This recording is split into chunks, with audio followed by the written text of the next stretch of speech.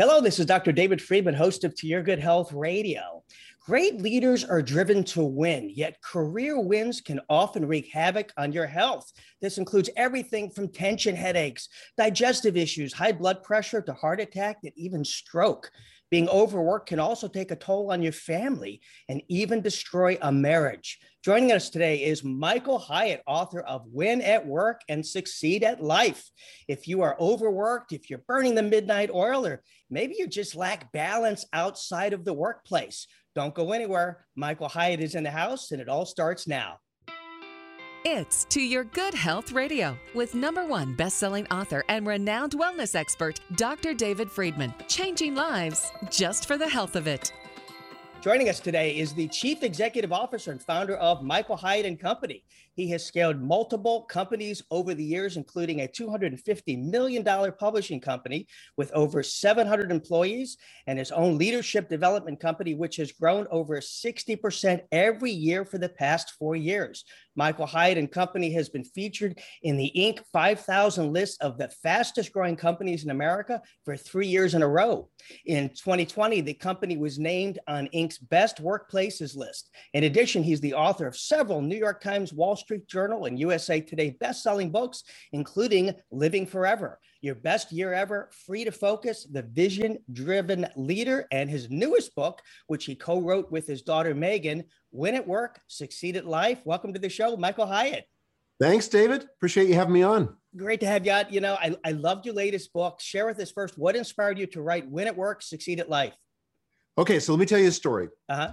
So 20 years ago, I was given responsibility for one of Thomas Nelson Publishers' 14 book publishing divisions. So at the time, they were the 7th largest book publisher in the US, and I was given responsibility for a very broken division. In fact, this division was so broken that it had lost money the previous year, and it was growing in reverse. In other words, it was shrinking. Right. And so the CEO said to me, he said, "How long would it take you to turn this division around?"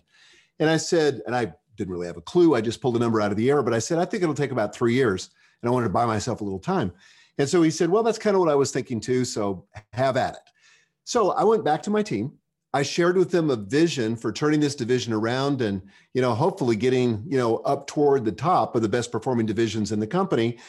And so we decided we'd roll up our sleeves. We would work hard, do everything we could and try to turn that division around. And we did it. We did it in a year and a half. So half the time I told the CEO, we went from number 14 to number 1 in terms of the most profitable division of the company, and from number 14 to number 1 in terms of revenue growth. So I, as a result of that, got the biggest bonus check that I'd ever received. And that, Right. that felt like validation, and it was more than my annual salary. Now, here's where the story gets interesting.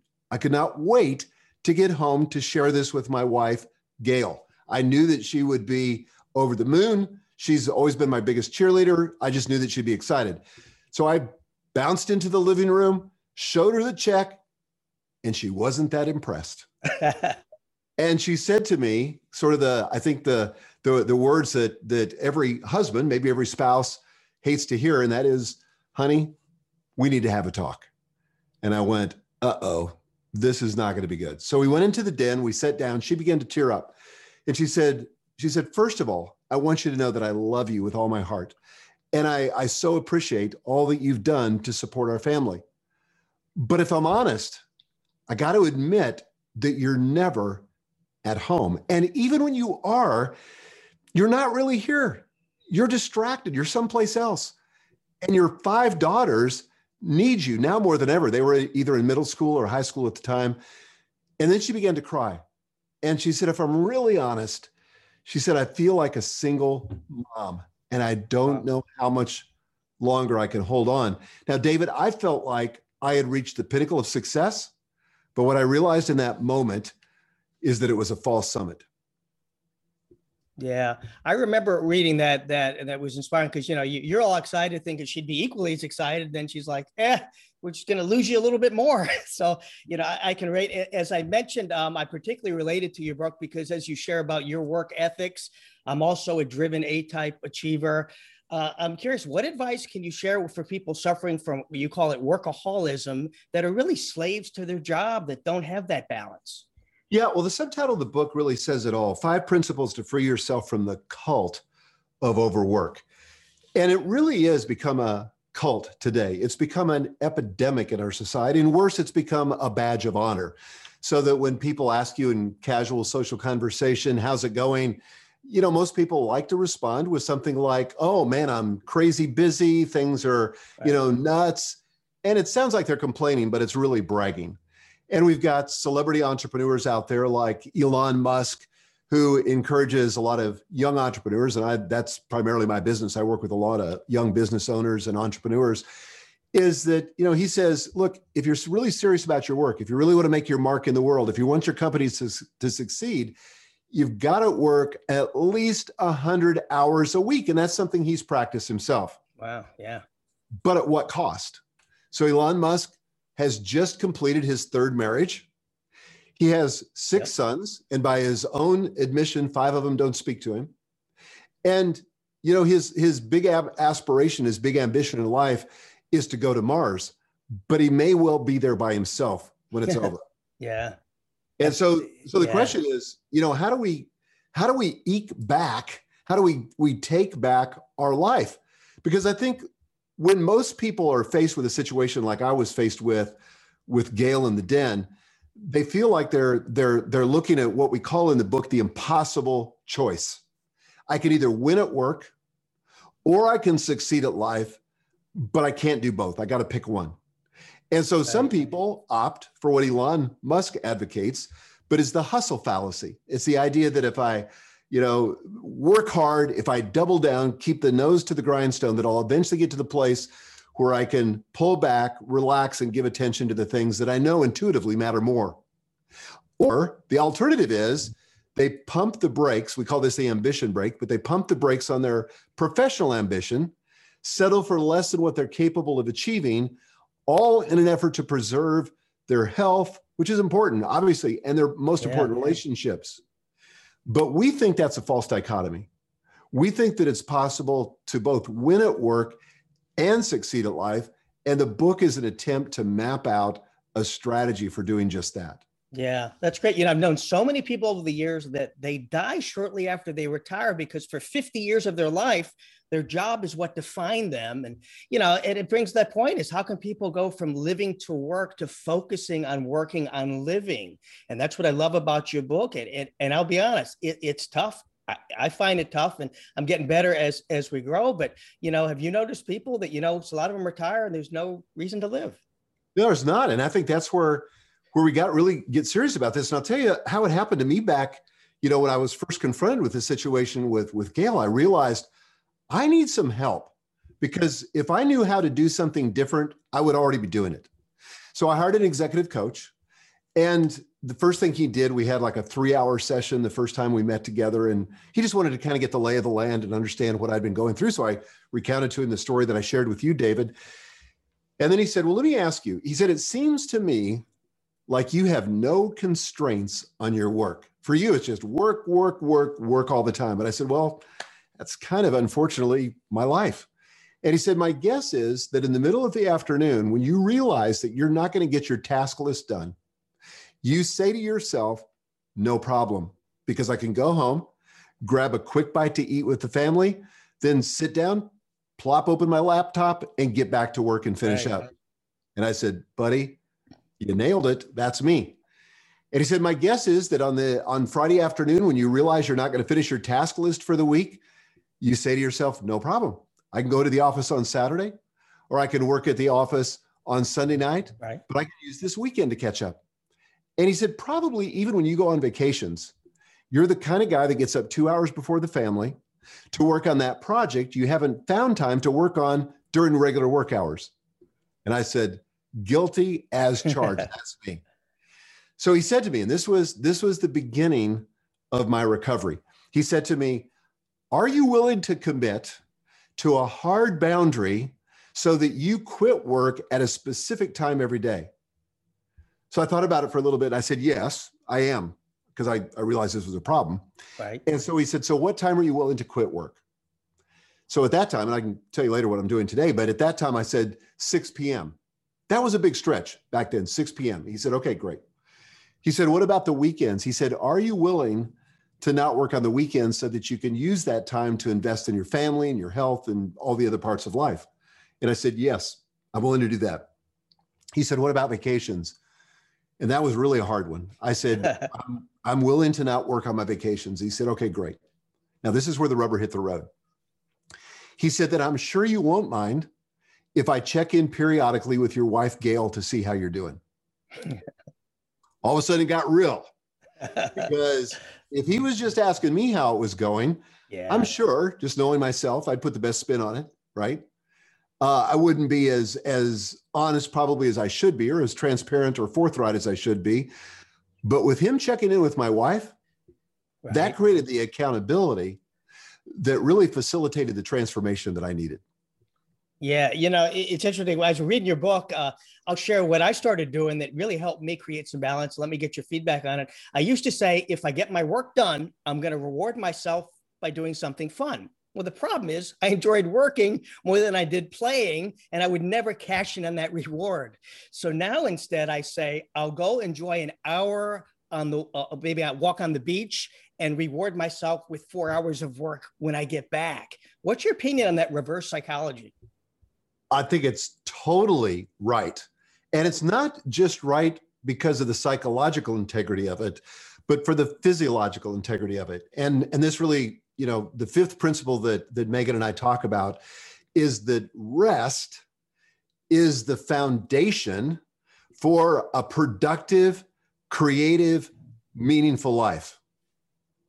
What I used to think was that rest was the reward for working hard. I'll take that vacation. I'll get involved in that hobby, just like you, David. I'll get involved in that thing that's not work once I've really nailed it at work. Right. The problem is that if we're going to show up as the best version of ourselves, if we're going to be the most creative, the best problem solvers, the most focused and productive, that takes rest. We got to give ourselves opportunity, which is the fourth principle, is recognizing the value of non-achievement.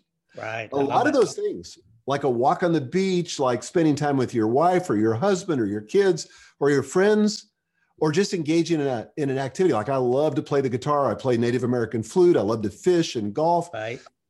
But those aren't things that I can check off a list. And so but the value of that is that it facilitates me coming back to work as the best version of myself. Now I want to give you a quick story. Tell me. So back at the beginning of the pandemic, back like toward the end of March, we've got a lot of young parents in our company. Suddenly they had no childcare, kids weren't going to school. They were trying to manage a circus because they had all these kids underfoot. So we said, look, we have got to help relieve some of this stress because we know it's going to back up into work if we don't help these young parents get some relief. So we said, as an experiment, we're going to go from a 40-hour work week to a 30-hour work week so that they've got time for all this other stuff they got to get done now that the pandemic's in full sway.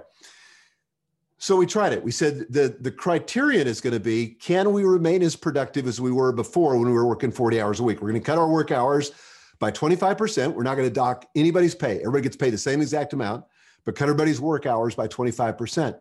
After 2 weeks, the executive team got together. We said, we can't tell any difference. People are making better decisions about what they work on, and they're getting hyper-focused on the highest priority stuff, which is one of the benefits of constraints. So we said, okay, let's try it through the summer. And if it doesn't work, if we see a slip in productivity, if we start to go backwards against our budget, then we'll go back to what we were doing. Right. Went through the summer. No, we were ahead on the budget. And in fact, we decided at strategic planning in September to make this a permanent feature of Michael Hyatt & Company, the 30-hour work week. And we finished 2020, 52% ahead of our profit budget. Wow. And 101% ahead of what we had done the previous year. And we were highly profitable. We'd had the best year we'd ever had in the history of the company the previous year. So it didn't inhibit it, but counterintuitively, we really believe that constraining our work actually led to more productivity. We're able to achieve more by doing less. I know that doesn't sound rational, but it works. Yeah, that kind of debunks the old, oh, I just don't have time in my work week to get the work done. You've shown that it is true. Let me ask you this. I mentioned in the beginning some of the problems, the side effects of being overworked. And there's a couple of stats in your book I want to read. You said people who work in excess of 55 hours each week raise their chance of heart attack by 13% and stroke by 33% compared to those that work 40 hours, not to mention the tension headaches, the digestive issues, high blood pressure, elevated cortisol level. Michael, let me ask you, isn't that extra money that people are making just going to doctor bills and expensive medications?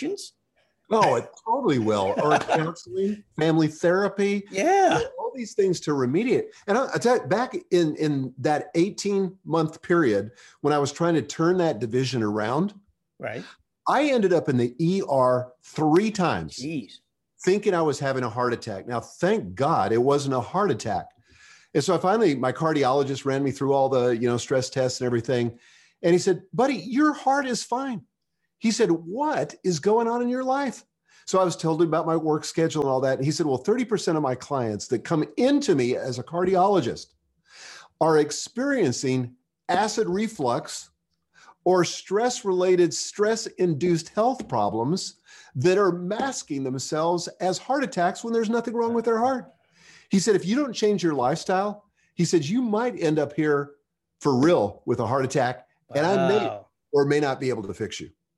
Wow. So that was added motivation. Yeah, that's so powerful. We've all heard this saying, the glass is half empty or glass is half full, depending on how you look at life. I love it in your book. You have illustrations of 3 glasses filled differently, representing a 24-hour period. Share with us the ideal increment of time we should be spending on achievement, non-achievement, and rest. Yeah, I think of it like this. If you divide it into 3 8-hour blocks, you got 8 hours for work, you got 8 hours for sleep. And by the way, that's what the average person, an average adult needs, is 8 hours of rest. Right. And I can remember back when I was at Thomas Nelson, I eventually became the CEO of that company. We published a book that advocated that people train themselves to get by on 4 hours of sleep a night. Jeez. That is a recipe for a health and relational disaster. So 8 hours of work, 8 hours of rest, 8 hours of non-achievement time. See, I was the 12, 6, and 6, but yeah, I like the 8, 8, 8. It makes sense. Even that's called a balanced cup of water, of life, the water of life. So that's right. I love the, in your book, a section of your book, you created an aha moment for me. You talk about the incredible power of non-achievement, and it really helped me understand the importance of just being still and doing nothing. Yeah. To me, honestly, that was a waste of why I was on this earth. When I sat and watched a movie, I'm like, what am I doing? What a waste. I got work to do. I got things to produce and books to write and CDs and audio. So I really gravitated to it. Share why doing nothing is so important. Well, it's usually in those moments of doing nothing that we get the biggest breakthroughs, the biggest insights, the things that are going to advance our business and advance our life. But when we don't have any time for reflection, right, we're just kind of careening through life from one thing to the next, being very reactive. And that's the difference between what I would call the drift and design. In other words, most people, I would say, 99% of the people are just drifting through life. And my wife and I, early on in our marriage, after we'd been married about 5 years, we went to Hawaii, and we didn't have a lot of money to do any fancy entertainment. About all we could do is free scuba lessons from the hotel. And then we rented some snorkeling gear, and went snorkeling in the lagoon. Well, we got caught in a riptide, pulled way out to sea. It's a miracle we survived. But that's always been a fitting metaphor for me, because that's how so many people approach life. They get distracted and they're not paying attention, and suddenly they end up miles from where they intended to be, and nobody ever drifted to a destination they would have chosen. When you drift, you end up in a health crisis. You end up in a relational crisis and all this stuff. The alternative is to design your life, to decide, like we were saying, that, you know what, I can't cheat sleep. Not if I'm going to show up as the best version of myself. Not if I'm going to be my most creative, self and make my biggest contribution. I got to be rested. I got to take care of me. It's like when the flight attendant says to you, before you attempt to help somebody else, if we lose cabin pressure, put your own oxygen mask on first. Well, the same thing is true when it comes to self-care. Yeah, So I always say the word time has the word I and the word me in it. And yes.